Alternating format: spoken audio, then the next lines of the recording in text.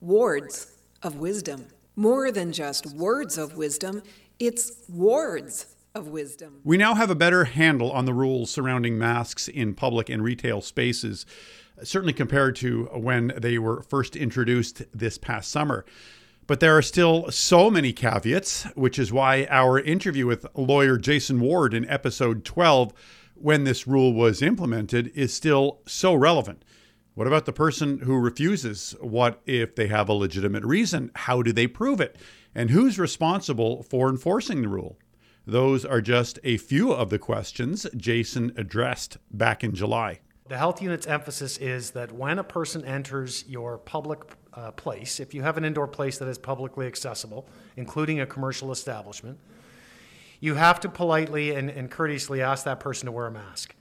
If that person refuses, provided that there was a mask policy in place and that the required signs were posted on the business establishment, that discharges the business's obligation. They cannot be penalized by the health unit if they've done that educational mandate in good faith and used their best efforts to do it. They should avoid conflict. Businesses should avoid conflict and, in fact, train staff on conflict de-escalation if possible. There shouldn't be altercations between employees of businesses and patrons who refuse to wear masks. You're talking about physical altercations. Correct. You cannot grab somebody by the shoulder and say, get out. That's right. There should be no physical interaction between employees and customers. Rather, if a person refuses to wear a mask and there's not an identified exception as identified by the health unit for not wearing a mask, then the business owner should contact the health unit and or the police. They have authority under the health unit's order to enforce the health unit's order itself. Ideally, what would happen is the health unit would be contacted if they're open. If they also have an emergency service, they would speak to the customer or the patron and convince them to wear the mask or not enter the store. But if it has to be escalated beyond that, the police have authority and jurisdiction to deal with it. So what happens in the interim there, in that 3 or 4 minutes before someone can legally, physically remove them?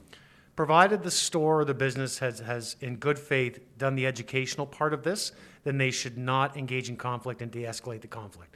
So if the person insists on wandering throughout the store should permit that while waiting for the health unit or the police to intervene. Okay, and if there's other patrons in the store owner should caution and warn those other patrons that there's someone choosing not to wear a mask in the store who's not under the excluded categories, and probably, I would think, urge those people to keep their distance. What if a customer is claiming some kind of exemption, saying, look, hey, I'm allowed in here because of blank? Is it incumbent upon the customer to prove it?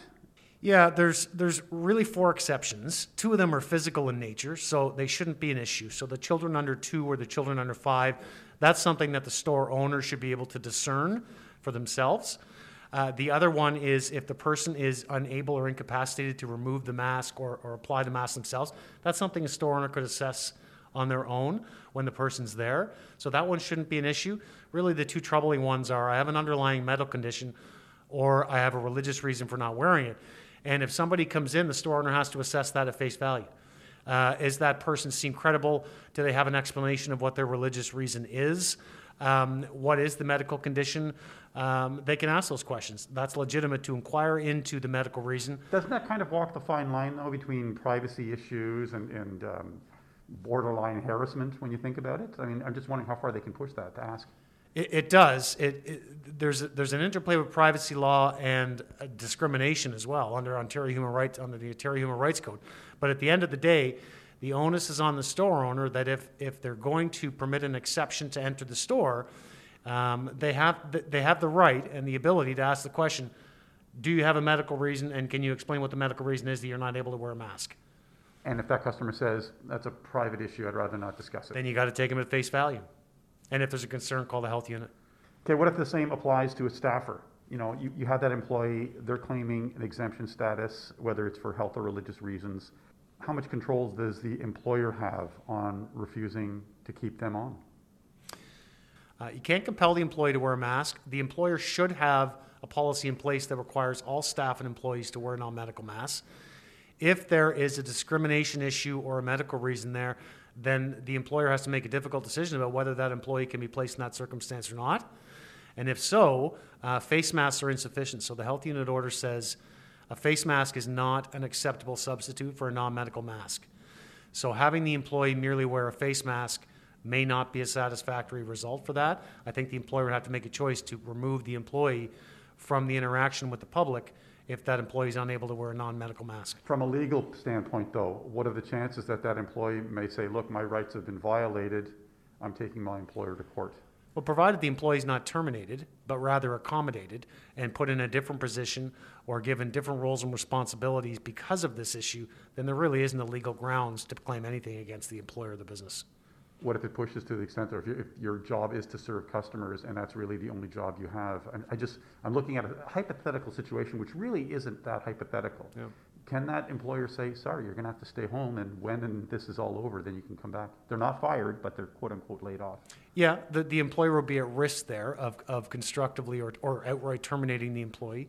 But there's a balance here, and this is the problem with the pandemic, is none of this has been judicially reviewed. So there's a balance between the employer's duty to keep the public safe versus the employer's duty to keep his or her employees safe in the workplace.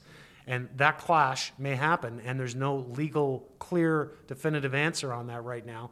But at the end of the day, if I was a store owner, I would be thinking seriously about trying to accommodate the employee that couldn't wear a mask and let public safety weigh more important than the rights of that particular employee in my store. Let's talk about another very hypothetical scenario, which really isn't.